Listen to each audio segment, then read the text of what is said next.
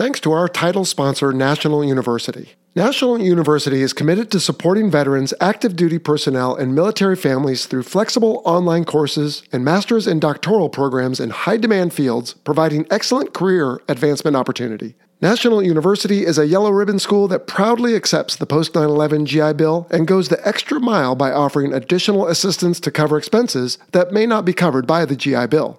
To learn more, visit nu.edu/veteran. This week on the Fighter Pilot Podcast. I could see it was a tan and brown MiG-21. The missile impacted after the wing, a tremendous explosion. Black smoke started trailing from the MiG. Pieces started breaking off, and the MiG was in a nosedive towards the deck.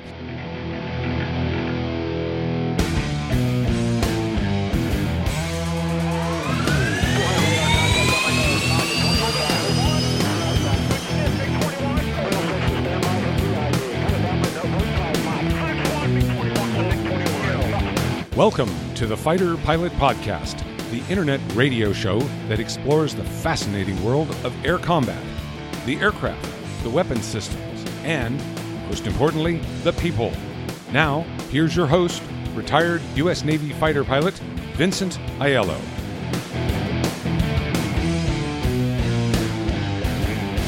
Wait for it. What's up, everybody? I am Vincent Aiello, and that is a new intro bumper we're trying out. Thanks to my stepfather, Jim Hendershot, who has some broadcasting history. He lends his voice to the intro and outro now. We're going to try that going forward and see if we like it.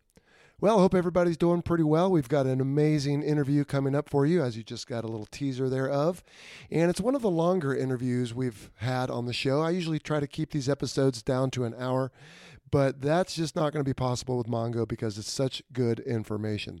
So we are going to skip the listener questions for this episode. That's why we had a bonus episode a few days ago with a replay of the Facebook Live question and answer segment we had with Fitz Lee.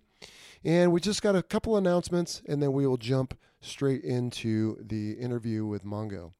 First off, I want to share a note I received from Ian Madgwick, who says, in episode 5 on aerial refueling, you said you thought you tanked behind a British Nimrod. As an ex-Nimrod pilot, I can assure you, you didn't. Our role was maritime patrol like a P-3 or electronic signals intelligence. RAF tankers were VC-10s or TriStars back in those days. Well, thanks for pointing that out, Ian. Yeah, 20 years on my brain, that's an eternity. So you're right, I'm wrong, and I don't mind being wrong. I thought it was called the Nimrod, but it was probably that TriStar like you talked about. So I appreciate you clearing that up for us.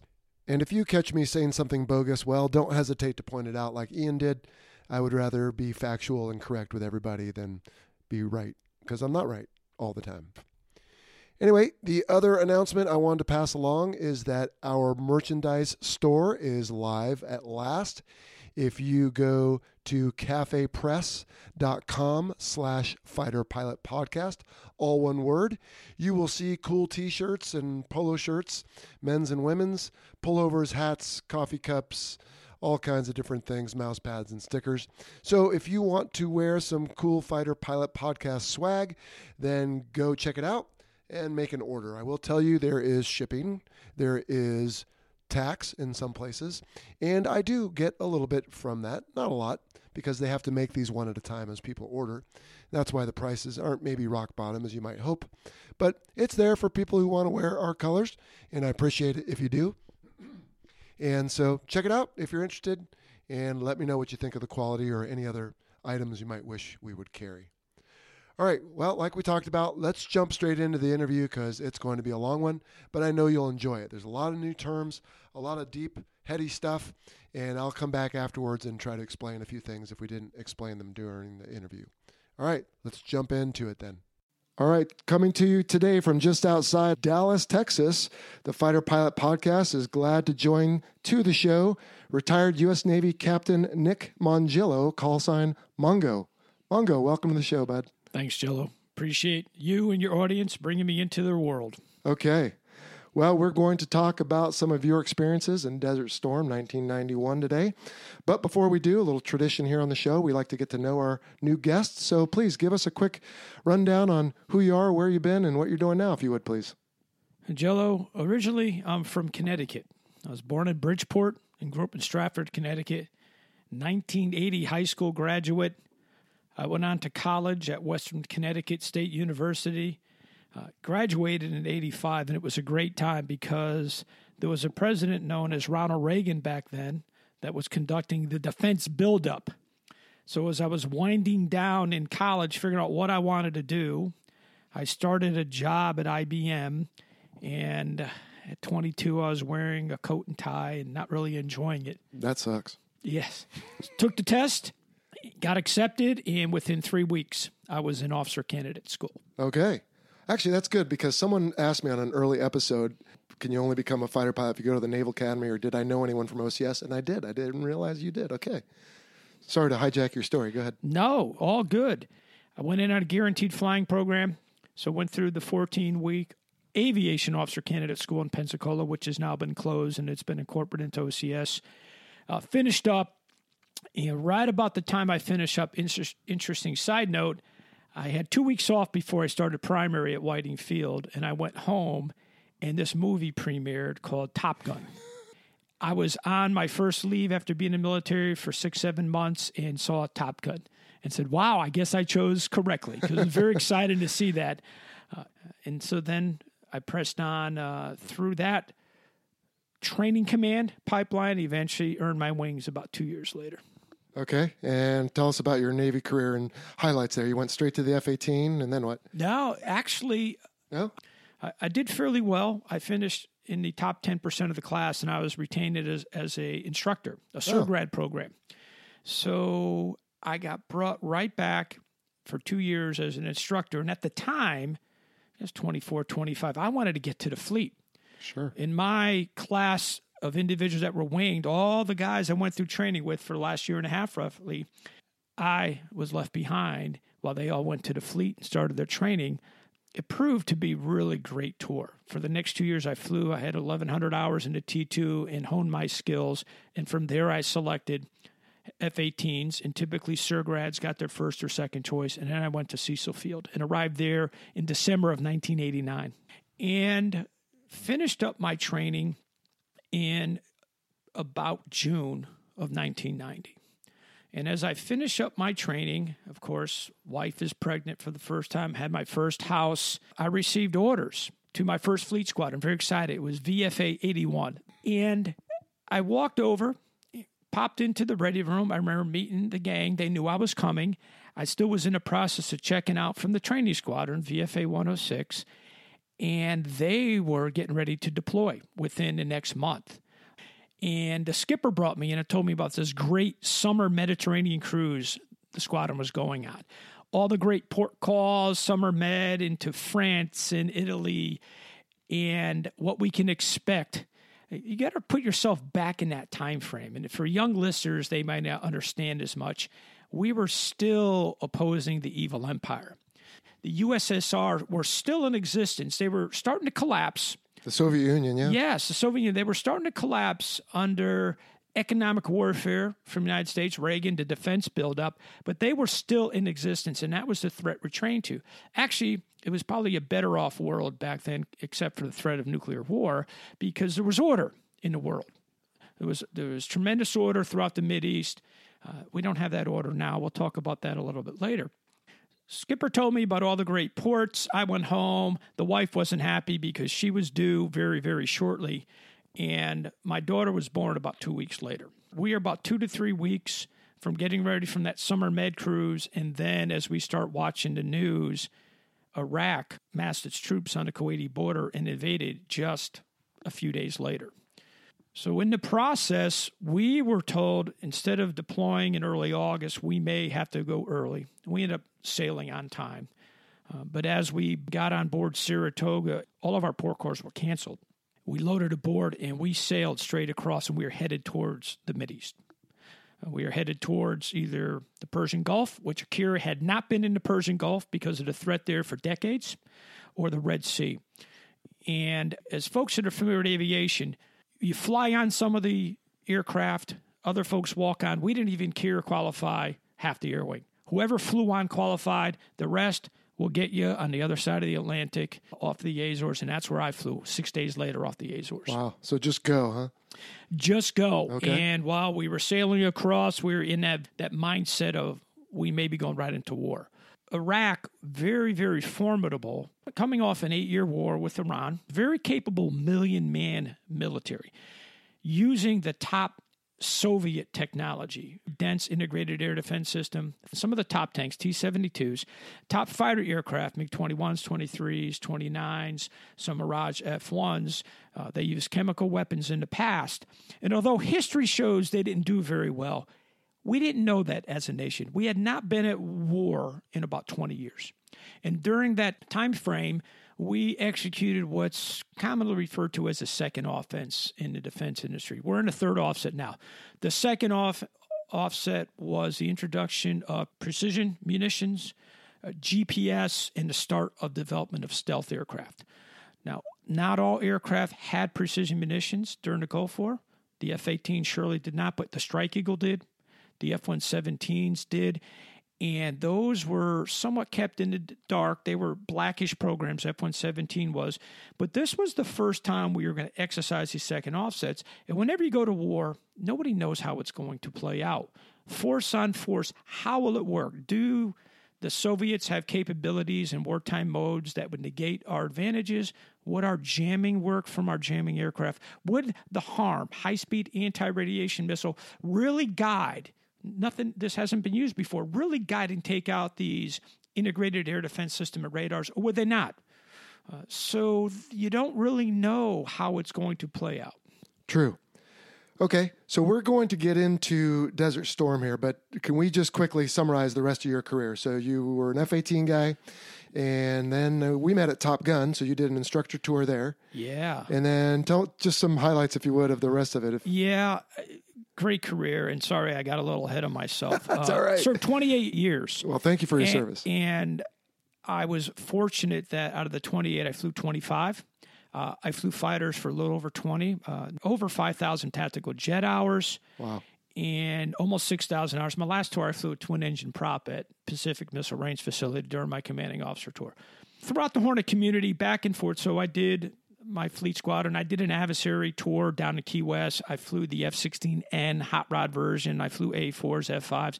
Back to the Hornet training squadron, department head tour in Hornets. Went to Germany and fought the German MiGs. Nice. War College, Top Gun, Command, NORAD, Northcom, and then eventually Pacific Missile Range Facility. And very, very content. Then transitioned out about 4 years ago. The pyramid gets pretty steep, and the Navy gave me indications that, hey, we really like you, but your services might not be required any longer. Hey, well, everybody's got to fall off the pyramid at some point. You went higher than I did, yeah, but right. To each his own. So outstanding. Roger. Okay.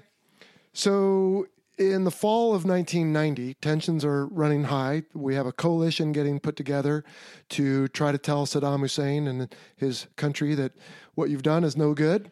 And the brutality, this is one of the first wars that's really going to be shown on TV every night. You know, some of it was in Vietnam, but for the most part now we're seeing the atrocities they're committing in Kuwait.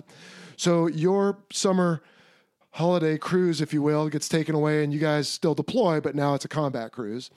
And so tell us what a squadron is like when you are getting close to, let's say, early January 1991. What is life like on the USS Saratoga? There was really nothing in place to stop the Iraqi forces from rolling into North Saudi Arabia. With that large military, we did not have a base presence there. We had a couple carriers on the scene. We were flowing forces to the Mideast, but really there was nothing there to stop them. And so for the first month to 6 weeks, the ball was in Iraq's court had they wanted to roll in, and they probably should have rolled in or did something else.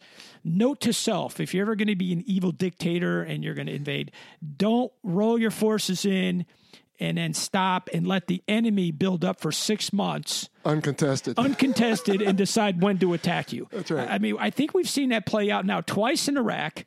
I don't know if future adversaries are going to play that game because it doesn't work out too well. So we had the luxury of rolling in a Cold War military that was 30 to 50% bigger than today, 15 carrier strike groups back then, Vice 10, 11 today, and building forces for 6 months. So initially, defensive mindset. If they rolled into the Saudi fields, we're going to load bombs on planes and do battlefield air interdiction and drop bombs on them along invasion routes and hope to slow them down. We'd send some Marines across, some Air Force tankers were in theater, a couple AWACS, and Eagle Squadron, and that was it. But once we got into late September, October, we had about 4 carriers on the scene. We had enough forces probably as a defensive mechanism. Then we shifted gears into what will it take to offensively push them out of Kuwait. We really thought diplomacy would prevail. Saddam, at that point, we thought would be insane to want to go to blows. A lot of people will die. Why doesn't he just save face and just leave? But as we look at culturally, that's probably not something we should hold our breath on. And we started developing these plans for pushing them out. More and more troops showed up. Eventually, deadline was passed by George Bush the Senior that you need to be out by January 15. And along that way, our mindset changed from defensive mindset, what's going to happen, build-up phase with plenty of gas, and all we were doing was flying and training. We flew every day, free tanker gas overhead, big wing tankers. Saudis were buying the gas. We used overland ranges.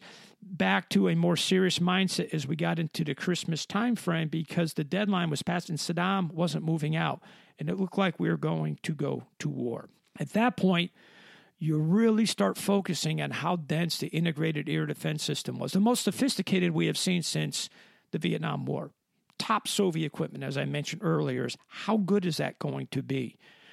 Tremendous defense in depth with weapons and aircraft. Sure, they're not as good pilots trained as us, but when you have 600 combat aircraft, they can do some damage. So that was the thought going in to right around January 15. Okay.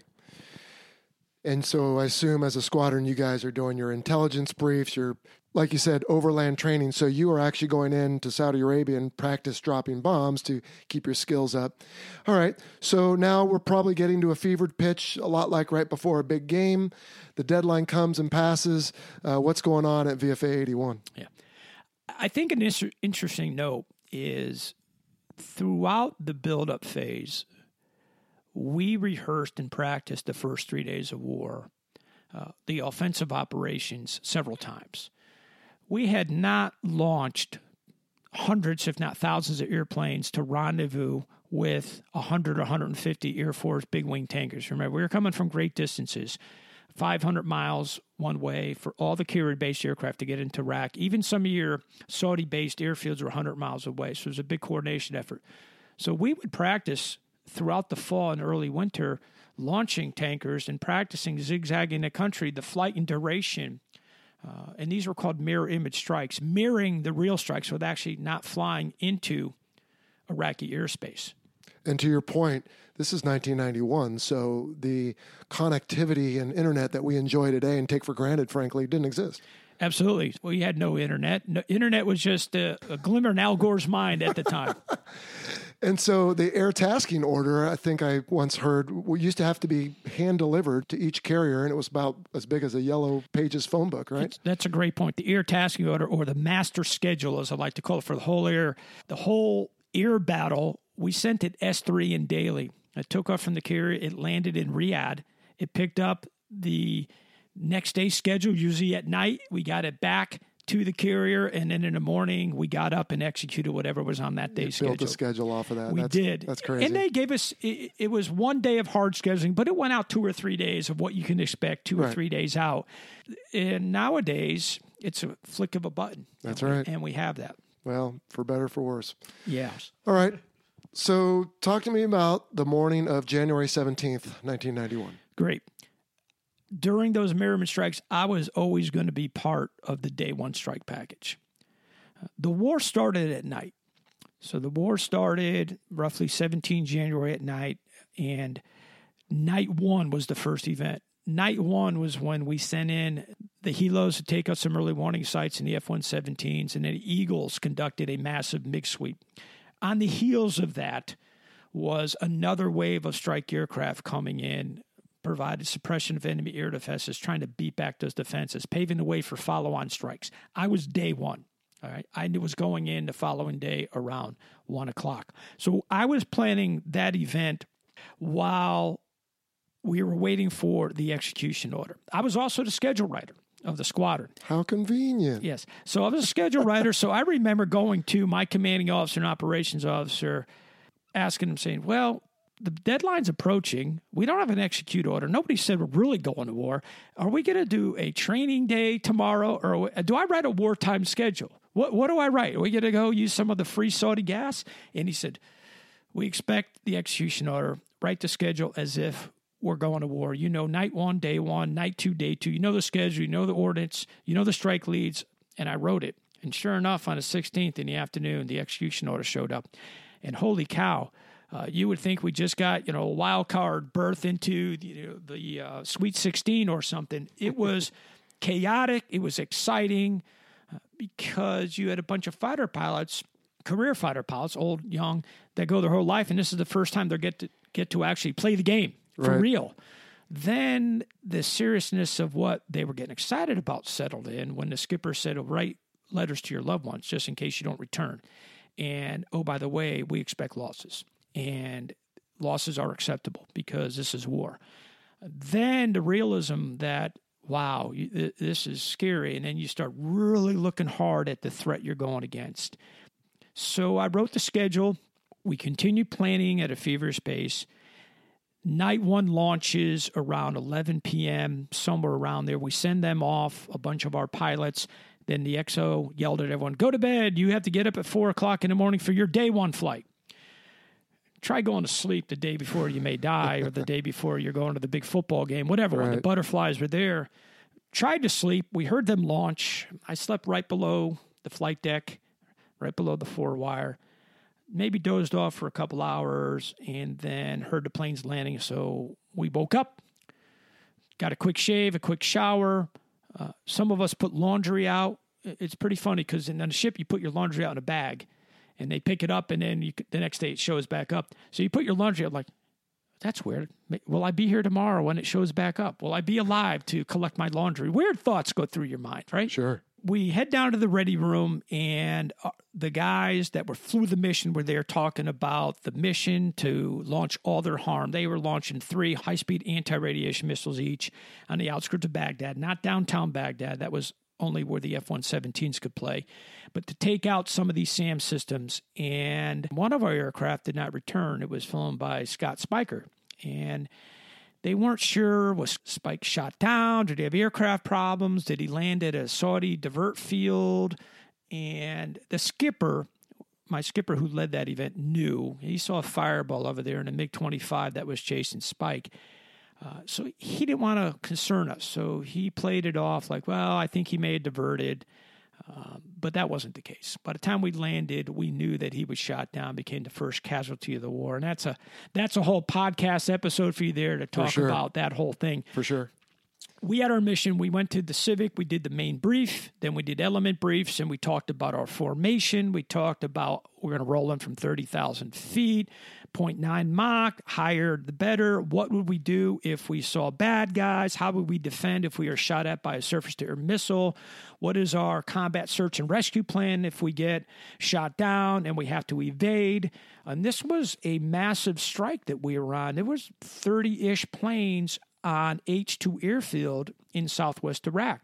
About 60 miles to the east of us was H2, H3 airfield. There's a couple of those fields, so we're going at H3. These are just code words for the fields, correct? Yeah. It's not what the natives call them. No. It's what we call them. That's what we call them. They all have names. There's H1, H2, H3. They're all located in southwest Iraq. They were built by the British when the British dominated the region. Right. And then when Saddam came to power, they were a buffer in western Iraq between Lebanon and mostly Israel.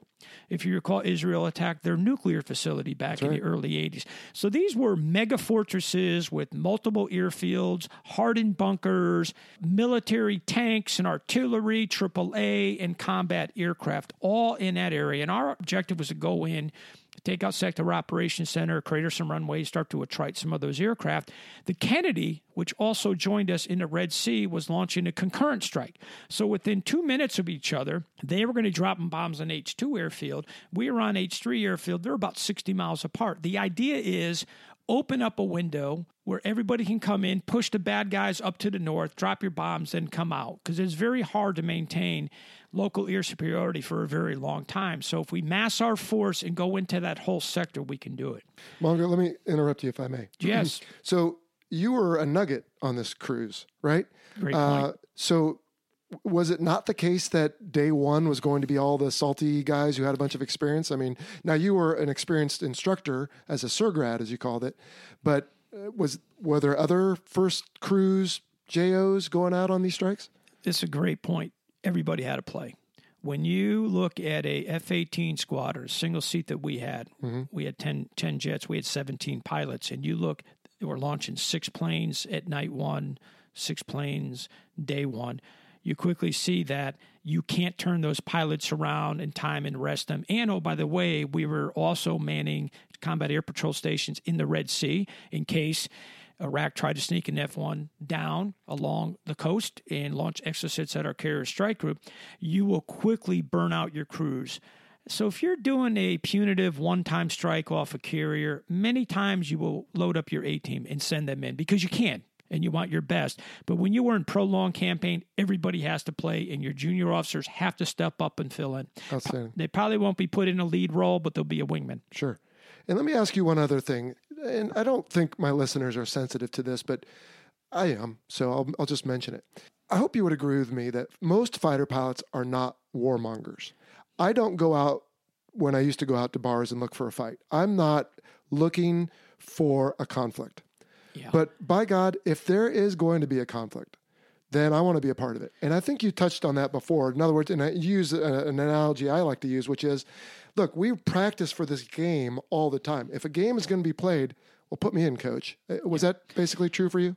I would agree 100%. And war is horrible. Military members typically don't start wars. Politicians do. War is nothing more than politics by other means. If Saddam had just left, don't invade or just leave, that's politics, right? Get out of the country, he leaves, fight. War is just another tool when people don't want to listen. It's throughout history. That's what they used. That's a World War I. Give me your country. Give me your rich lands. No. Okay, then I'm going to take them. That's war. And your military, at least in your peaceful military nations like us, we'd rather just play fighter pilot in the warning area and training areas and practice dropping dummy bombs and train for war than actually going to war. Because it's sort of cool for a while, and there's probably a small percentage that really love that. But once people are really shooting at you with real bullets and your friends die, you quickly realize war is not glorious, and war is not good, and man is very, very destructive. That said, there is evil in this world. And there needs to be people under arms. There needs to be people that will protect our nation, that will go out and protect weaker nations. And until we can eliminate the evil in the world, and we see it flourishing throughout the world right now, you're always going to have this tension. You may delete this. Man, especially in your very rich and spoiled nations like the United States, they get sort of insulated to the cruelties and the evils of what's going on in the world, especially in some of your less prosperous worlds where war, protection, gathering resources is very, very vital to their existence. We don't have that here. You want to see it? Go ahead and shut the water off. Shut the electricity off, slow down the superfood stores, and take the police away, oh, by the way. Right. And you'll quickly see how America would form its own clans. And you would bond with your neighbors and your family, and the guns would come out of the safe, and you would hoard your food and protect it and protect your children. And when you ran out, you would take from the people next door. Now, that's very cruel and mean. That's the reality of who we are as a species and as a people. Yep, very true. Okay, so on January 17th, like you said, strikes had started first thing in the morning, like 3 a.m. local time. And yes. So you are on day one, as we're calling it, and you are a wingman to a strike to an airfield? We are We have actually MiG sweep out in front of us. Okay. OCA, they call Offensive Combat Air now. We had about 30 aircraft total supporting us. Our idea was to head in straight towards the airfield complex and drop our bombs. Mark 84, 2,000-pounders, free-fall bombs. Dumb bombs, but you can get a dumb bomb within 50 to 100 feet if you're worth your salt in a F-18 or an F-16 visually bombing. They're pretty accurate. Precision's better, but dumb bombs can do very, very well. We had about 40 miles out in front of us a 4-ship of Tomcats sweeping the target area in a clockwise flow, hopefully pushing out any MiGs or attriting them before they came in. Also supporting us were aircraft to the west of the airfield launching TALD, tactical air launch decoys. They would launch them about 30, 40 miles away, and they fly a 0.8, 0.9 profile in. They have a radar cross-section that stimulates the enemy IADs, and in the hope that they vector enemy fighters or they shoot enemy surface-to-air missiles at the TALD, because there's nobody in them and they're low cost. We also had aircraft launching Walleye, which are a TV-guided bomb that were developed primarily at the end of the Vietnam era. We had to the south of us, outside about 34 miles, dual-axis jamming and aircraft launching multiple high-speed anti-radiation missiles. The idea with the HARM is we will launch them and form an umbrella with the HARM coming overhead the target area, opening its seeker about every 30 to 45 seconds. And if a SA-6 or an SA-2 or SA-3 opens up, it will home in and guide and kill that radar site.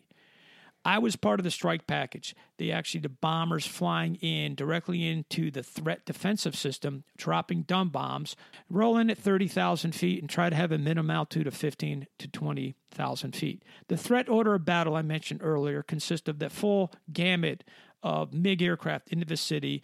At that target area, they did have SAM systems. They had 6 confirmed SA-6 sites, all sorts of AAA that can reach up to 30,000 feet and touch us. So that was basically our plan and our tactic going into that. Okay.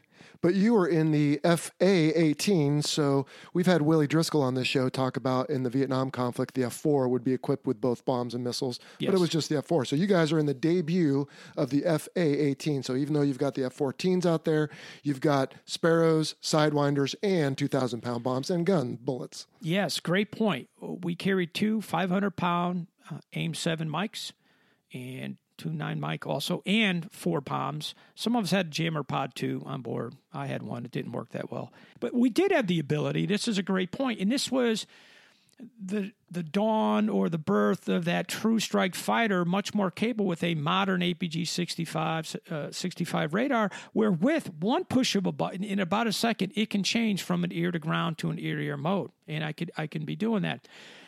I don't think we are really utilizing it that well in 1990 in that dual mode. For instance, as we're driving into the target, we were briefed to go ahead and select the ear-to-ground mode about 35 miles south of the target. So at that point, the radar is no longer scanning the airspace out in front of you. It's now changes the wave format and it's focused at the ground, and it's looking to do some ground mapping type functionality. You can't see bad guys. Why did we do that? Well, we had a heavy A7 influence in the community at the time. The A7 community they didn't do ear-to-ear. They wanted to make sure all your switches are set, get your bombs off on target. We didn't need to worry about ear-to-ear. We had Tomcats out in front of us. We saw that change during the Gulf War and then throughout my career flying F-18s. With iron bombs in that situation, we would not, in today's tactics, probably select ear to ground until just before rolling. There's no reason to with those weapons. Right. You want to keep your eyes open. But you can understand the A7's point of view. If that was their only mission, you don't want to get to the point where it's showtime and, oops, my fly is down, right? I left the master arm off, or I left this switch in the wrong position. Without a doubt. So, okay. I understand the mindset. And we had great folks, great leaders, great bombers. The point is the culture and tactics really evolved over my career. And that's another whole podcast of how we morphed the Top Gun program, the training program. One quick flash forward. I was a Super Hornet CO in 2005. Had I been in that Super Hornet with the training I had, or when you and I were on Top Gun staff in 2000, we would have been on my same mission, probably had 3 kills each. There were so many bad guys airborne that I'll talk about shortly. We would have rolled in and mowed it on. We'd have better systems, better training, understood the airspace better. But back then in 1990, we were still better than the enemy, but not quite as capable as we could have been because we only been flying that airplane and understanding its capabilities at the fleet level for about 2 or 3 years. Well, it's easy to look back and say, well, why didn't we know what we know now? So it is. All yeah, right. great point. Okay. Well, what I want to do here, Mongo, is I want to play the audio recording of the strike, and not the entire strike because it lasted probably several hours by the time you got fuel and everything else, but we'll take the critical few moments where we have someone who's making some calls, and then we're going to hear some different voices. And so I want to set up the audio before we play it. Then I want to play the whole audio. Then I want to come back and take little bits and have you explain it, if you would, Sure. for the listener. But before we do that, let's talk about some terminology. So first off, can you explain very briefly the difference between, and you never hear the word hostile in this recording, but it's something you and I have used hundreds of times since. But tell me the difference between a bogey, a bandit, and a hostile, please. Great. Well, hostile didn't exist back then, that word. Oh, it didn't? That was No, I not didn't even know in that. the ALSA. There are standardized comm terms, just for your audience, that in the past, the Navy had theirs and the Air Force had theirs, and there's an ALSA conference. They have come together much better in the last decade or two to standardize the terminology and phrases that we use in all controlling aircraft and a fighter aircraft. So back in 1990, you had bogey, which was an unknown. That means a contact out there that I can't identify, Air contact. air contact that you probably see on a radar blip, because if you've seen with your eyeballs, you can determine if he's a good or bad guy most of the time, right? That you're not sure if he's good or bad. So he's a bogey. He's an unknown. If he's a friend, he's called a friend. And if he is a confirmed bad guy back in 1990, he is called a bandit. Okay. So in today's terminology, a bandit is, okay, I know this is an enemy, but that doesn't necessarily mean I'm allowed to engage him. Exactly. And now if he is allowed to be engaged, then he's a hostile. Exactly. For instance, that came in when we started doing Southern Watch. We had no-fly zones. We couldn't shoot down bad guys behind the no-fly zone when they were on the Iraqi side of it, right? But we want to know he was there. So we would refer to him as a bandit. It means, hey, there's a bad guy flying around back there. When he crosses that line and now he's going south of it, he turns into a hostile. I mean, hey, all fair game, go out and kill him. Okay. And the other thing I want to set up is that we have a bunch of different voices on the recording. So when we first hear them, if you could just tell us who they are. But in general, you have, I think, were you guys under E2 control that day or AWACS control? E2. E2. Okay, so we'll have a voice of that. Then we'll hear the word Manny. Now, is that your reference point? Yes. Manny was the geographic bullseye that we use for the strike. It's a point in the ground that if we reference that point, north, south, east, west, compass heading and range, we all have situation awareness to where the bad guy is. We didn't train to it back in 1990. We used tactical control, bearing range azimuth from our own fighter aircraft. And that was a detriment. Our systems were not made to move our cursors on our screen to really understand those Mannies. It turned into very confusing. Now, the Air Force was ahead of us back then, and they typically used this broadcast bullseye control quite well. They wrote the ATO, so it was really hard for us to get up to speed again. After the Gulf War, we got much better. It was incorporated into our systems. And that was located about 15 nautical miles northwest of our target area. Manny was. So Manny, in this case, was the name of a common reference point that we all know where it is. And from it, if a bandit is 27015, well, then we know it's west 15 miles. And then it could either be hot on us, which means it's heading towards us, or it could be flowing north or south or east or west. And then, of course, we have altitudes, etc. Okay. And then is there another voice on this that we'll hear in a moment? Is there someone else that's kind of monitoring, like almost the voice of God who says, hey, you better listen up because that guy's right on your nose? There is. We had our primary E2 controller. There was also a couple controllers on there, and they got into the plain language of a 400. That's our side number for Maggot. You'll hear it. You have a bad guy in your nose. So you're not listening to my broadcast Manny call. Well, that's right. You guys don't train it anyway, but I know how to use it. You don't. But you're not hearing that. So let me call your side number. You're about ready to die if you don't get your act together. And so that clued us in to come out of that air to ground mode, right? And go into ear-to-ear mode, and sanitize out in front of us. Okay. And then one more thing. Were you guys, how many was in your particular element? We were in a 4-ship. And what formation were you in? By the time this occurred, we were almost in a wallish formation. Going into the target area, Maggott McGee, the XO, was the lead. I was his wingman. I was dash 2. Mm-hmm. And then Chuck Bouncer Osborne was 3. He was second section lead. And Mark Fox, who retired as a 3-star, was dash 4. We initially went in a closer formation, a box, and as we got approaching the target 35, since their target was to the east of ours, we were almost in a wall formation. So from west to east, it was me, then Maggott, then Bouncer, then Mark Fox. I was closing in on attack wing for position, an echelon formation off of Maggott at the time, because we were going to roll in about a quarter of a mile apart, and the other two were about a mile apart. Okay. All right. Well, let's play the tape, and then we will come back and listen to bits of it. New picture, Bandit 190, 20 Manny. Take fighter wing, Margo, not spread. Fighter wing. Get out of my way.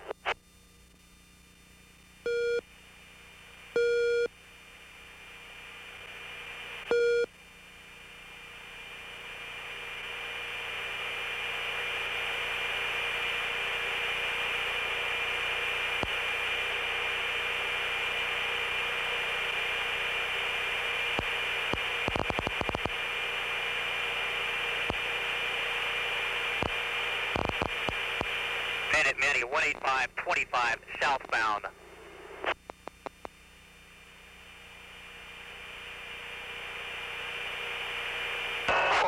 The Bandit's on your nose 16.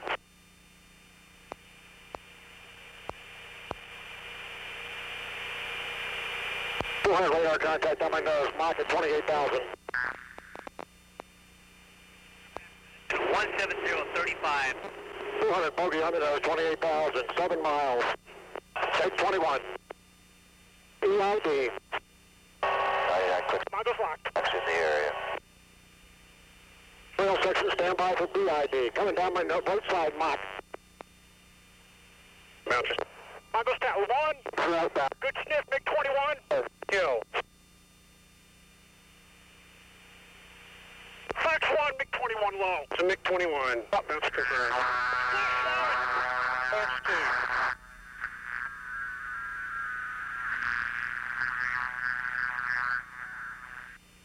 Bouncers Tally 1 on the nose or locked up on one on the nose. 23,000 feet, point 4. That's close. Pilots no lock. Continue the calls. If you've always dreamt of a career in aviation while keeping your feet on the ground, then Air Corps Aviation is the place for you. Since 2008, Air Corps Aviation has been at the forefront of modernizing the airworthiness of legacy aircraft dating back to World War II. Their dedicated team specializes in numerous aerospace disciplines, including manufacturing, fabrication, restoration, and support, all while incorporating state-of-the-art technology. In 2024, Air Corps Aviation is expanding its team with job openings in engineering and computer-aided design, quality, fabrication, and restoration. Live where others vacation in northern Minnesota while enjoying paid time off, health insurance and savings accounts, retirement plans, life insurance, and best of all, most Fridays off. If you're ready to be a part of a team fulfilling dreams through the preservation of historical aircraft, visit aircorpsaviation.com/careers and take your first step towards an exciting career in aviation. That's aircorpsaviation.com/careers. Visit today. Okay, wow. I personally have listened to that probably dozens of times. I have to think you've obviously lived it, but probably in the last almost, over 30 years. No, not quite 30 years. Listen to that, what, hundreds, thousands? Hundreds, at least hundreds. Many times I've given presentations with it. Okay.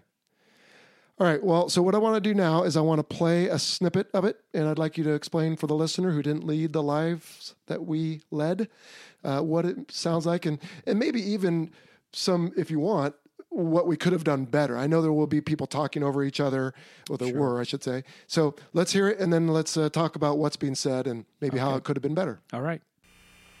New picture, Bandit 190, 20 Manny. Take fighter wing, Margo, not spread. Fighter wing. Get out of my way. All right, so what do we got there? Bandit Manny 19020. So there's a a bandit heading south from Manny. Remember, Manny is about 15, 20 miles northwest of our target airfield, and we're headed to the target airfield. So we're about 35, 40-ish, maybe 50 miles south. All makes sense today, especially after 20 years of working bullseye control. Right. Back then, what we don't hear on the tape that you don't have is 50 minutes of call after call after call with multiple bandit and bogey groups airborne. There were 6 confirmed groups airborne that day in that sector, fading in, fading out with radar. Some were bandits, they knew, some were bogeys, and at some point the brain just starts filtering information, shutting it down, focusing on the task at hand, which was don't lose sight of Maggot, because he yelled at me if I lost sight. Make sure your switches are set. We're going to get our bombs off on target, stick to the basics. All of us in that force ship, even Maggot and Mert and Bouncer, who were all very seasoned folks with thousands of hours, started filtering that information. Yeah, I mean, it's clear that here we are later listening to it, but in fact, while this call is coming on that we know is kind of the beginning of game time, your lead is basically yelling at you to get in the right formation. Yes, he missed it, and Maggot was very good aviator. He had probably the same amount of time or less time than me in Hornet. He basically was flying A7 6 months prior, just like everybody else. And what we see with technology, younger people adapt faster. You probably see it nowadays. So, my generation showing up in a 4th-gen aircraft with new radar, new displays, that was cool. We could do it much quicker, and they looked at us with awe going, wow, you guys pick it up so much faster. Many of us were starting to pass in that 6-month period the ability, the pure raw radar ability and systems ability to pass some of our leaders, maybe not landing and taking off, but new things, just like we see with today's generation with picking up. And they're better. I have folks at work that are passing me quickly with technology. Like, how do they do that? They're much more agile. Yeah, no, I see that at home with my 3 sons. Okay, let's listen to the next clip.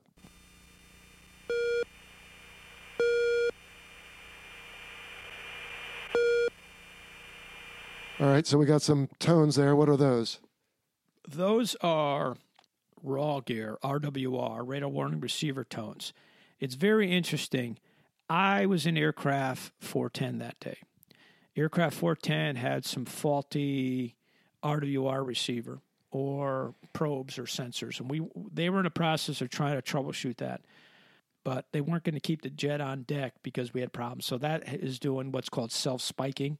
My radar is actually setting off my own raw gear.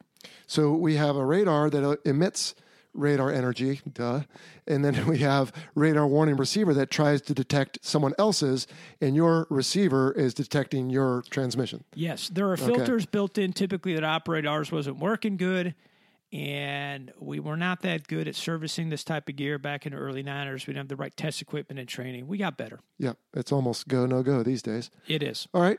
Let's listen to the next one. Bandit Manny 18525 southbound. Okay, what do we got there? They're getting closer, and we don't have situational awareness that that's happening. And whose voice is that? That is the E2 controller. Okay. And he's just broadcasting this to anybody. Yeah. And so it's not really clear. Again, by today's standards, we have usually, hey, you, this is me. Here's what you need to know. We've got a template for our communication calls. But back then, he's just kind of throwing this out to anyone. It was. That's broadcast control. And that's John Joyce. He was the E2 lieutenant. Okay.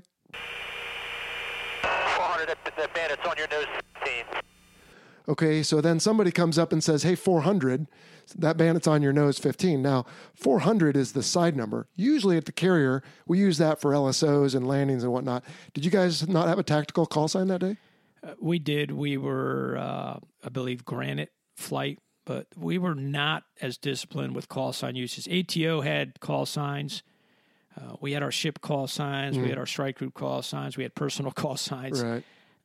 Over the next 10 or 15 years, we became much better at using standardized ATO call signs, but it was culturally, it was a little different, and we reverted back to side numbers. You typically don't do that. That was the same controller, John Joyce, going to tactical control, bra control for 400, saying 400, bandits on your nose 15. Like, hey, dummy, wake up. Wake up. Interesting is that he used the word bandit, and so that's part of identification. That means he's a bad guy. He's on your nose at 15. If you can correlate that position, you are cleared to engage that target beyond visual range. Wow. And I'll get there because it's going to come up later, is Maggot wasn't sure if he said bandit or bogey. And that's the reason why Maggot does not end up firing in this, but continues with a VID, a visual identification of the aircraft as they stream towards us. Okay, because we don't want to just shoot at bogeys because it could just as easily be a friendly. You were talking about Spiker earlier. If he had his information gear shot out, we might not know who he is, and we don't want to just shoot at somebody. A blue on blue is when a friendly force shoots out another friendly is probably the worst thing that can happen to you. You remember in training? Oh, yeah. And Maggot and the whole leadership team on Saratoga drilled in our head, do not be trigger happy. There were thousands of coalition aircraft and sorties in country that day.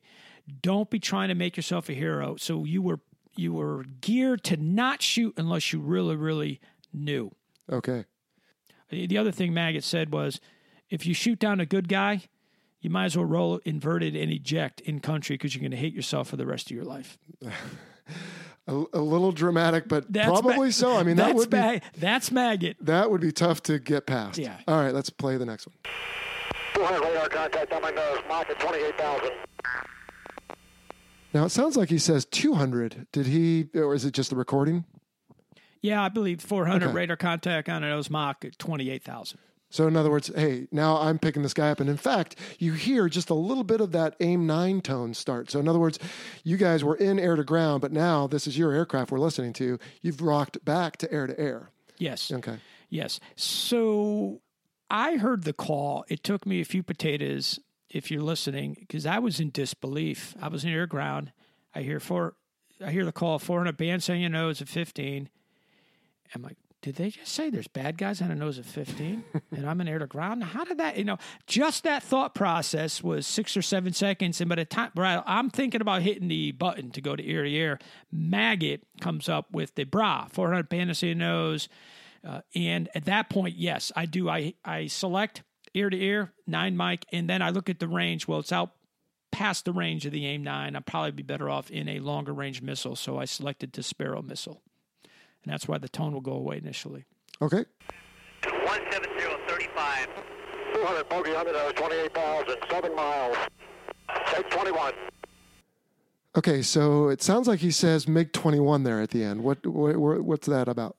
Exactly. So without getting into all the classified details, aircraft, even back 1990, and more so today, have the ability beyond visual range to identify what that threat is or what an aircraft is. And they could use it by electronic means, and there's some other methodologies that I won't go into here. Against a MiG-21, an older system that's been in the library for a long time, there was a high confidence level.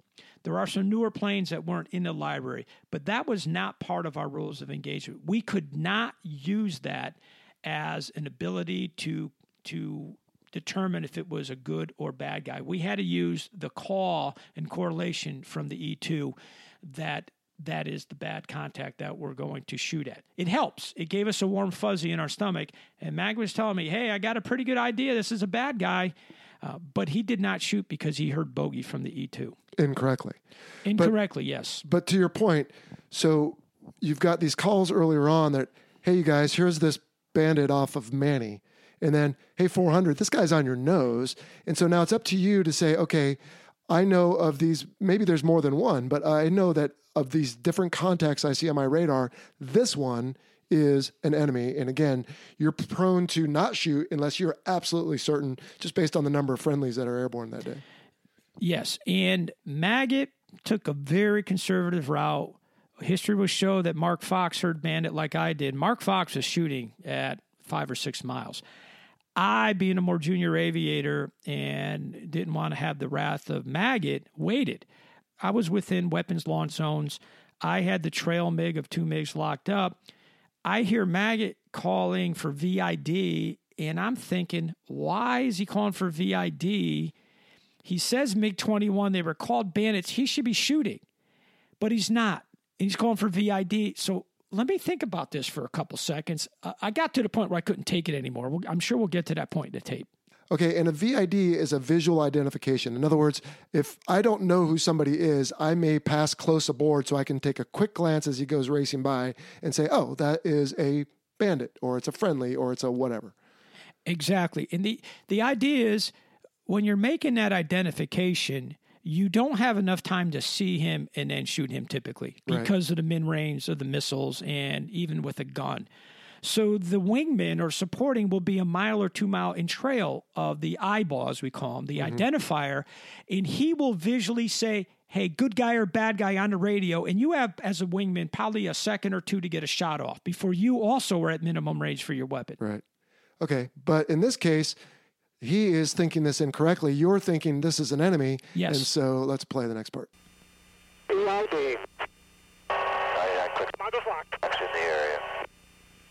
Okay, so that is the lead calling for VID, and you're saying you're locked, meaning your radar has this guy picked up. Exactly. Locked means I don't know how many aircraft are in that threat group. But I have one of them. I have one of them. If I had called sorted, or if I had a chance to look at that group and pick out which one I wanted, I would have called sorted or something along those lines. Okay. Trail section, stand by for BID. Coming down my boat side, Mach. Mountain. So it sounds like he's saying trail section standby for VID. That's why I asked you earlier what formation you were in, and you just talked about the VID. Was there someone right behind you guys? No. I don't know if Maggot knew they were lined out abreast, and they weren't. Maggot had called me into fighter wing position from our spread, and I started collapsing right about the time that the call started coming in. At that point, I started taking a cut away from him again, and I trying to get separation. So he wasn't aware of it. He wasn't looking. He would have probably yelled at me, but I was starting to drift back to about a mile off of him in case we had to execute a visual identification. Okay. But someone seems to acknowledge that call right at the very end. Yeah, it might have been the other section. Okay. I'm not sure. All right. Mongo's down. One. Good sniff, MiG-21. Kill. Okay, so now it sounds like we're getting in the short hairs. We have two different voices. We have you calling. What are you calling there? I called that I had the contact. I said good sniff, MiG-21. Sniff is a wrong com brevity term, but it's saying that my system is also showing that it's a MiG-21. Okay. And although not part of the positive identification matrix and rules of engagement, it also gave me a warm fuzzy that I heard bandit, they're on my nose, and that my system's telling me they're bad guys. And then I think I hear the word kill in that one. Has Mert already fired his missiles at this point? Yeah, Mert shot. There were actually two MiG-21s in an echelon formation about a mile. They're at 28,000 feet at 1.2 Mach. We are at about 30,000 to 31,000 at about a 0.9 Mach. Mark Fox didn't say anything on the radio, but he switched to ear, locked in around 7-8 miles. He took a 6-mile Sidewinder shot, which is sort of the max range of it. Wasn't sure that missile was going to get there. Then he selected Spiro and shot the Spiro. Both of his missiles end up impacting the lead MiG about 8 seconds before my missile impacted the trail MiG. Maggot, God bless his soul, took both MiGs, one down each side of his airplane. He split the section and had fireball down each side of his airplane. Oh, dear me. All right, let's play the next part. Fox 1, MiG-21 low. Fox 1, whenever you pull the trigger, you typically say what kind of missile you're pulling a trigger on. So Fox 1 is an AIM-7. Fox 2 is a heat seeker. Fox 3 is an AMRAAM for today's vernacular. And a descriptor, Fox 1 trailer, Fox 1 leader. Fox 1, MiG-21, he was low. We were at 30,000. He was at 20, so he was a little bit low. A descriptor maybe not required. The shot occurred at about 2.6 miles, right at the minimum range for AIM-7 Sparrow for that type of closure. It was so close, in fact, that as soon as I pulled the trigger, I had the X on my heads-up display, which says, don't shoot, you're now inside minimum range. But I had pulled the trigger about a second before that X appeared on the HUD.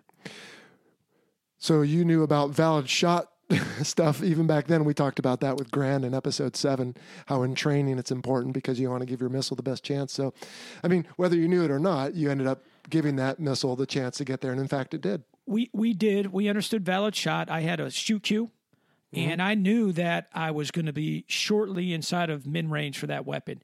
So as the gears were turning as I'm driving down range, remember I had the lock at about 7 miles. I had the sniff at 4.5 miles.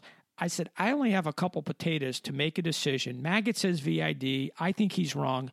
I can't take it anymore. I'm taking a shot. To MiG-21. That's confirmed. So at this point, you're in the visual arena. I mean, you squeeze the thing at a couple miles. You guys are closing on each other at probably 1,200 miles an hour. So now we're in the visual arena. Without a doubt. And I could see the spec row. The missile, it's a big missile, 500-pound missile. It takes about a second to leave the airplane. I never shot a missile before. You assume it's instantaneous from TV shows, right? But it's a big clunk off the right wing. The wing off the right fuselage station. The right side drops just a little bit, and the missile flies out in front, burning, and it starts pulling to the right. And I'm thinking, why are you going to the right? The bandit's on my nose, but the missile's smart. It's pulling lead, right? Because it wants to hit a space and time to intercept that Mach 1.2 missile. I continue turning towards the MiG to keep it locked up with my radar because my radar is guiding my semi-active missile. And the missile ends up impacting the MiG at 0.5 to 0.6, a half mile away from me. I could see it was a tan and brown MiG-21. The missile impacted after the wing, a tremendous explosion. Black smoke started trailing from the MiG. Pieces started breaking off, and the MiG was in a nosedive towards the deck. All this happened in just a few seconds because I only had it in sight for a couple potatoes. I called the shot, and I called the hit and the kill, and bouncers on the other formation also rogering up that there was a kill on that side of the formation, but some of that comm is stepped on. That's confirmed. All right, splash one. What does that mean? A splash is the brevity term for when you shoot down an aircraft. And I shot one missile. I'm like, splash one. I had no idea on the other side of the formation that Mark Fox had shot the lead. It's sort of stepped on, but you'll hear the comm. Bouncer Osborne, who wasn't sure if their bandits bogeys never shot, confirmed 2 kills. It splashed 2. Gotcha. And then what is the growling tone we're hearing there? You had shot a Sparrow. Yes. What are you doing now with your system? Typically what you do when you employ weapons is you start in the furthest range weapon under the hammer. And then as that minimum range approaches, you step to your next weapon. So Sparrow missile was a longer range. And then as you step inside the mid-range, so remember I said right at 2.5 miles is where I took my shot. That was mid-range. I stepped to 9 mic. I had the ability for a few seconds maybe to launch a 9 mic. And then I stepped to gun as he closed inside of that range. And that's just the training that we impart on our young folks. And we still do that today. Too close for missiles, switching to guns? There it is. You said it. All right, I owe some money. Sorry, Grand. Okay, let's listen to the rest of this and we'll wrap it up. Pilots no lock. Continue the calls. So at the end of this whole thing, it's almost like business as usual. Like, okay, we're done with that. What's next? It was interesting. We downed the MiGs about 30 miles south of the target. Never expected to see them, as I outlined earlier. The learning curve, though, is pretty steep in combat. We didn't go back to ear-to-ground mode like we were in. We stayed in ear-to-ear, and shortly after clearing the merge with those lead section of MiG-21s that we splashed, we had radar contacts on additional bogeys, unknowns, that were coming towards us. They were at mid-20s, 24, 25,000 feet between 0.4 and 0.6 Mach. Why so slow? Were they friendlies? Were they off course? We continued driving in, and I drove in to 5 nautical miles of, and I'm locked on one of those. I had a shoot cue. He's definitely within my weapons range. I could add another kill. We only asked the E2 one time who they were. And there was so much comm going on, the E2 didn't hear us. And we basically said something along the lines of, strikers are locked up on bogeys over the target, 24,000 feet, 0.4. Should have said status, etc. Never got a reply. At about 5 miles, they turned towards the north. I remember we were attacking from the south, and they start running away and diving for the deck. We were with a dilemma. Do we jettison our bombs and pursue? Are they trying to pull into a sand bush, into a missile zone? We look down. We're over the target. At that point, we're there to drop bombs. We still had our bombs. We selected ear-to-ground, rolled in, and dropped our bombs, destroying the target, the Sector Operations Center. Mark Fox put his bombs through the hangar. We blew up the POL facility. You could see the smoke for miles and miles away.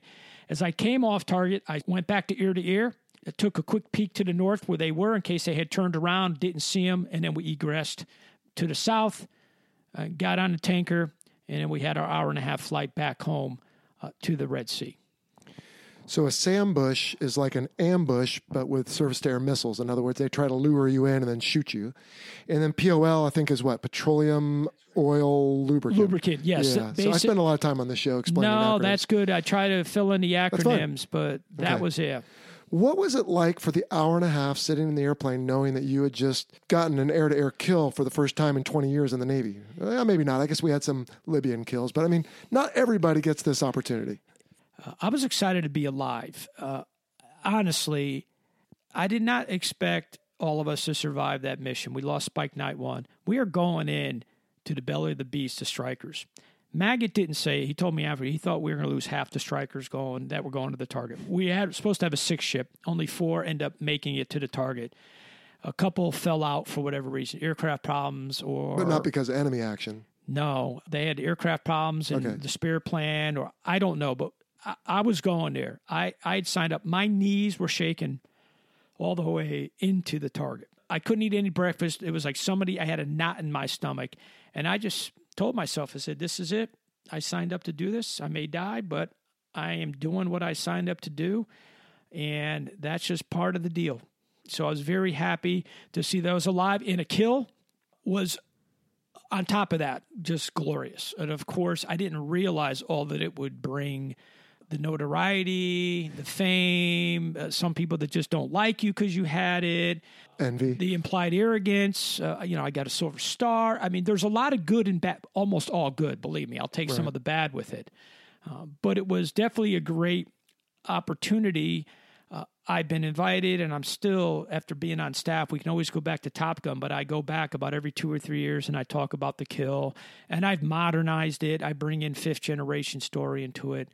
It's still relevant in understanding history of where we are today in warfare and why 5th gen is important. So it's still a relevant story. It still plays.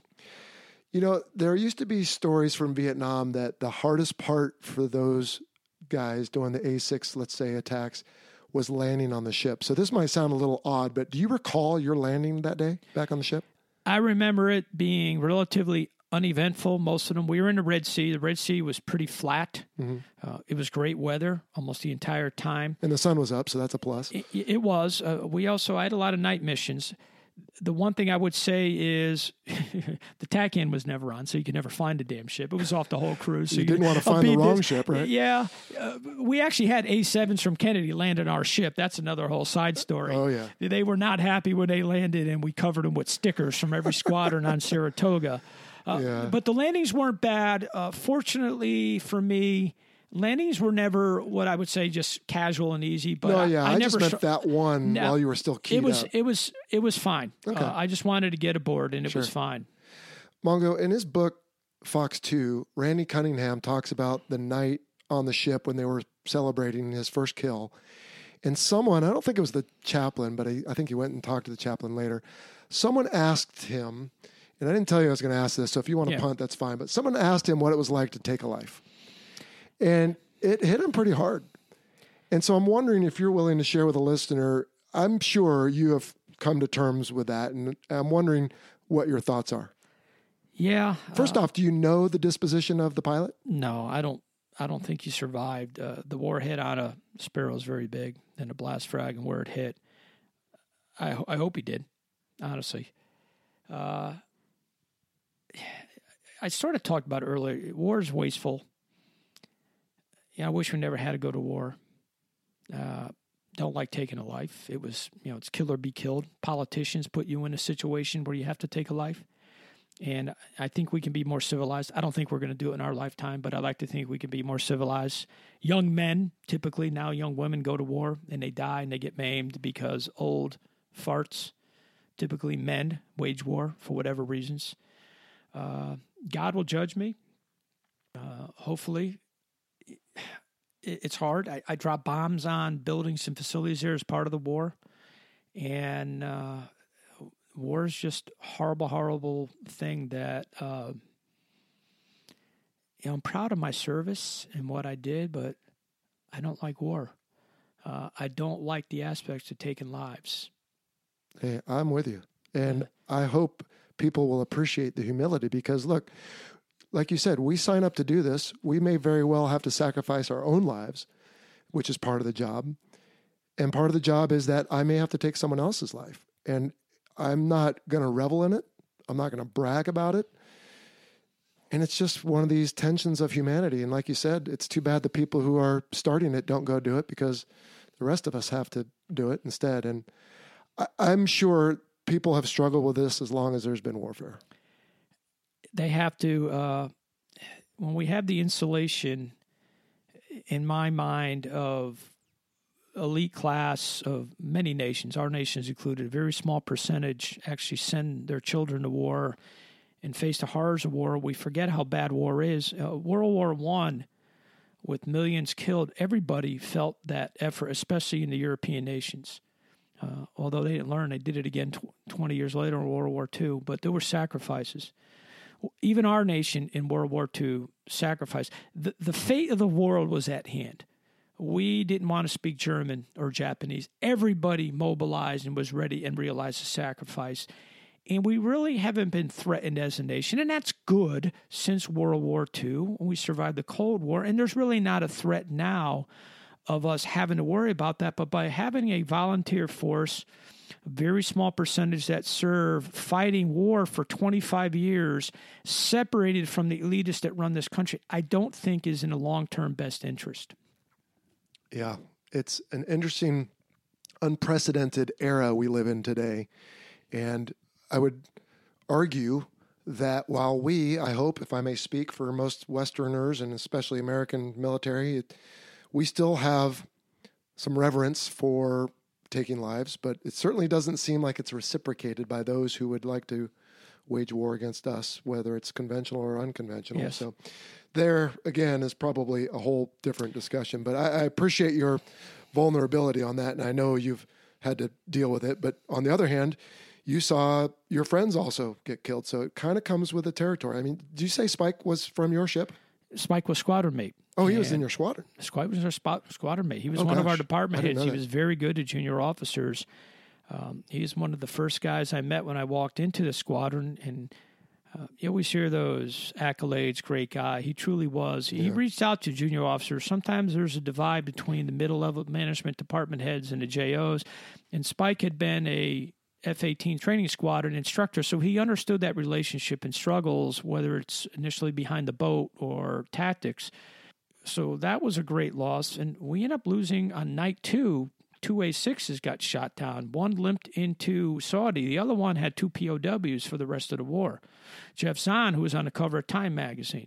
A couple nights later, we lost a Tomcat, another POW, and one that was patriated, who was rescued at dawn with A-10 strafing the Iraqis as they were looking to catch him. You need to get him, Devin Jones, on your show for a podcast. For sure. His story with Rat Slade of how they were shot down, how Rat became a POW and Devin Jones evaded, and the A-10 showed up at daylight and saved him, is a whole 2-hour episode that was just riveting when he tells that story. Oh, I'm sure. Was Jeffrey Zahn's pilot Smiling Bob? Does that sound right? Wetzel, something like that? I don't Smiles might have been his call sign. I don't remember. I think it was Bob Wetzel. Yeah. Yeah, Bob Wetzel. So he was an A4 instructor when I went through VT7 a couple years later. Really? And I'll never forget this. It's February 14th, 1995, probably. And he's telling the story of ingressing at 50 feet in the dark over Iraq. And we are students, of course. We're just hungry, eating this up. We're on the edge of our seats in this auditorium. It's actually the big conference room for the squadron. And all of a sudden, the door bursts open, and all the spouses come in red dresses with balloons and flowers because it's Valentine's Day. Wow. And talk about the biggest dichotomy between what you're thinking and doing and what someone well-natured is trying to do, well-intentioned, I should say. It was so weird because you're in this frame, you're with him, you're at 50 feet, the jet just breaks apart, you're pulling the handle, all of a sudden, surprise, hey, here's candy and cookies. And anyway, I don't know why I bring that up, but I always really respected him. It's very interesting because the A6s, that was their tactic to go low. And we had conversations with them during Desert Shield when they were doing the Merriman strikes, and they were part of our strikes sometimes. So, you guys are insane going low. Well, it's what we do. I said, well, I don't care what you do and what you did in Vietnam. Do you know what level of AAA concentrations they have around these target areas? The 23 millimeter goes up to 14,000 feet. That's the most lethal. They have hundreds, if not thousands, of batteries. You guys are going to get shot down. Well, okay, maybe it's what we do, but we're going to surprise them. And, oh, by the way, you're slow. You're not as fast. You're not as fast as strike. Anyway, the insanity, we told them not to go low, and, well, they didn't go too much more after night 2. Well, when they lost 50% of their strike package in the airfield was shot down at night 2, they changed their tactic. And see, these mindsets in culture, it takes war and death and combat to really move the needle many times. Well, when someone's job is to bang their head against the wall and you tell them it's going to hurt and they do it anyway, they just say that's their job. So, all right, Mongo. Well, you've already touched on one question I wanted to ask you, and that is, life's never the same. Of course, you don't know what life would have been like if you hadn't had a MiG kill, but you've certainly been, like you said, treated one way or the other, sometimes unfairly, but you've had opportunities and you have a great story. So we appreciate you sharing it with us. So we want to just wrap up here real quick. First off, just let us know what's going on with you now and what the future holds. I mean, you got a pretty good gig going here and family looks happy, but what's the future hold for you? I work in industry. I've been retired 4 years now. From the military?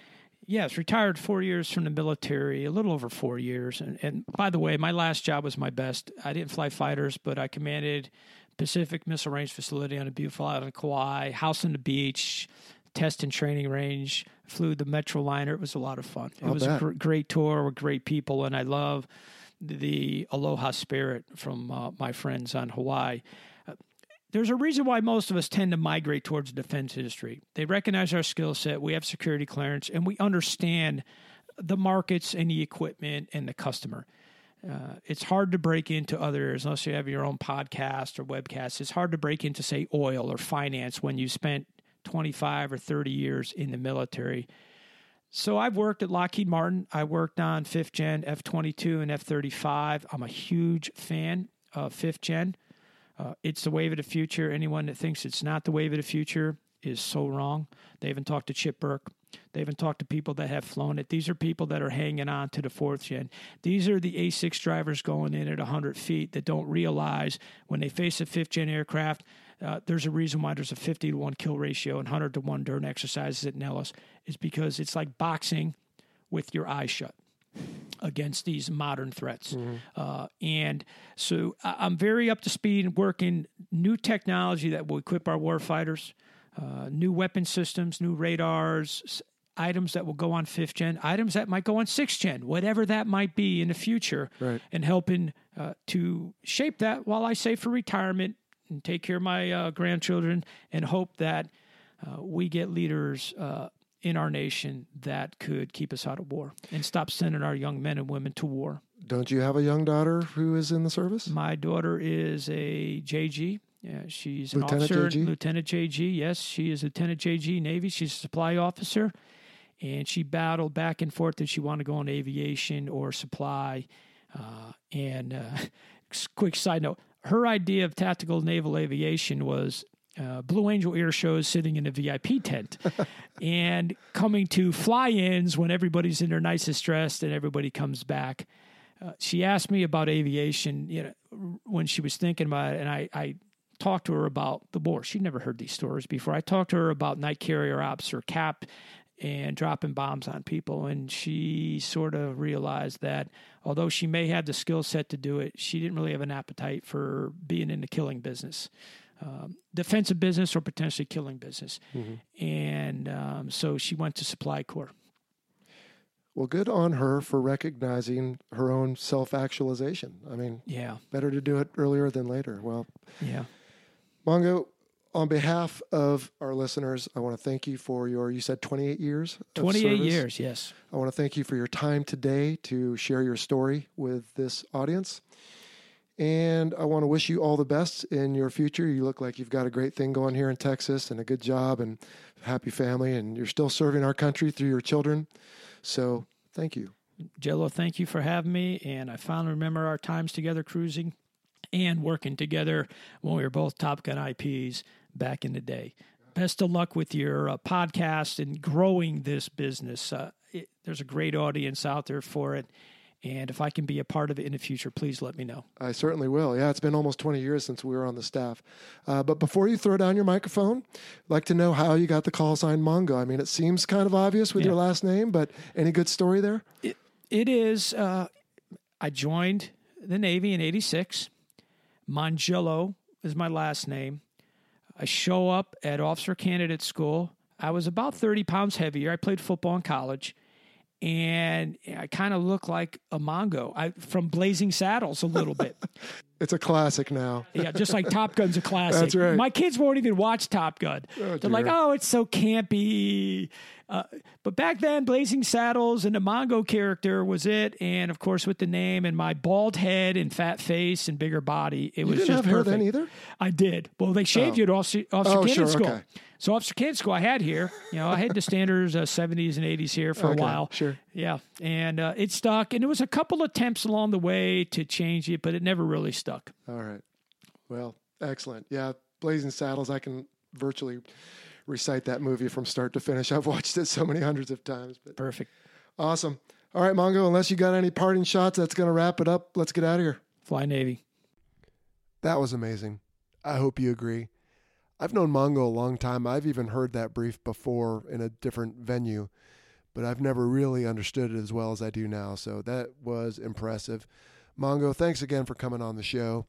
And listeners, I hope you appreciated that because he took his time out to do that and give us all his story.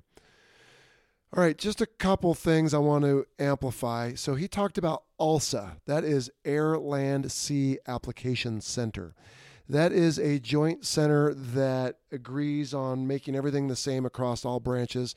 And in this particular application, he was talking about the comm brevity or communications that we use. And it should try to be the same between Air Force, Navy, Marine Corps, etc. So we've gotten better at that, but as he said, we were not great at that in the early 90s. Also, there are a lot of different formations aircraft can fly in. One is echelon, which is just basically one aircraft with another one behind it, just slightly and off to the side. And then there's also the wall, where all four, in this example, aircraft are all abeam each other. Now, a box is where you would take two of the four, aircraft and put them behind them so that if you were looking at them from the top, you would have one in the upper left, one in the upper right, and then again, lower left and lower right. And so it looks like the four corners of a square. So those are just different formations fighters will sometimes fly in. And everything else, I think we covered pretty well. As always, the glossary tab on the website will be updated with all the different bogey, bandit, harm, nugget, sambush, ATO, all those different topics. Take a look at those. Use them in your own applications if you want. And again, our thanks to Mongo for helping explain all those. All right, well, we're going to wrap this up. Again, thanks to Jaime Lopez and Rantam.com, who makes our Fighter Pilot podcast Unique Music Now. And I want to remind you that the views expressed in this presentation are the personal views of myself and my guest and do not necessarily represent the position of the Department of Defense or its components. Well, we have a new outro here in a moment. We'll let that play, but that will pretty much do it for this episode. So we'll see you next time here on the Fighter Pilot Podcast.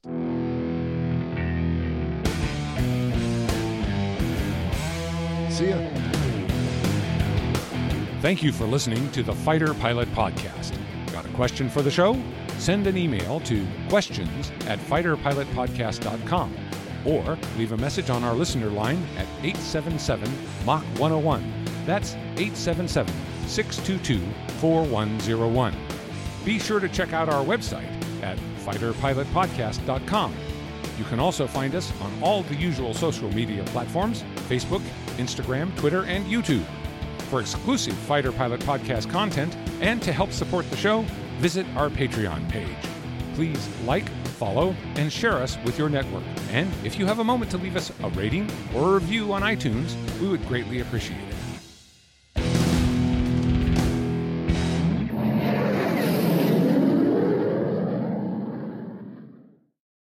thanks to our title sponsor, National University. National University is committed to supporting veterans, active duty personnel, and military families through flexible online courses and master's and doctoral programs in high-demand fields, providing excellent career advancement opportunity. National University is a yellow ribbon school that proudly accepts the post-9/11 GI Bill and goes the extra mile by offering additional assistance to cover expenses that may not be covered by the GI Bill. To learn more, visit nu.edu/veteran.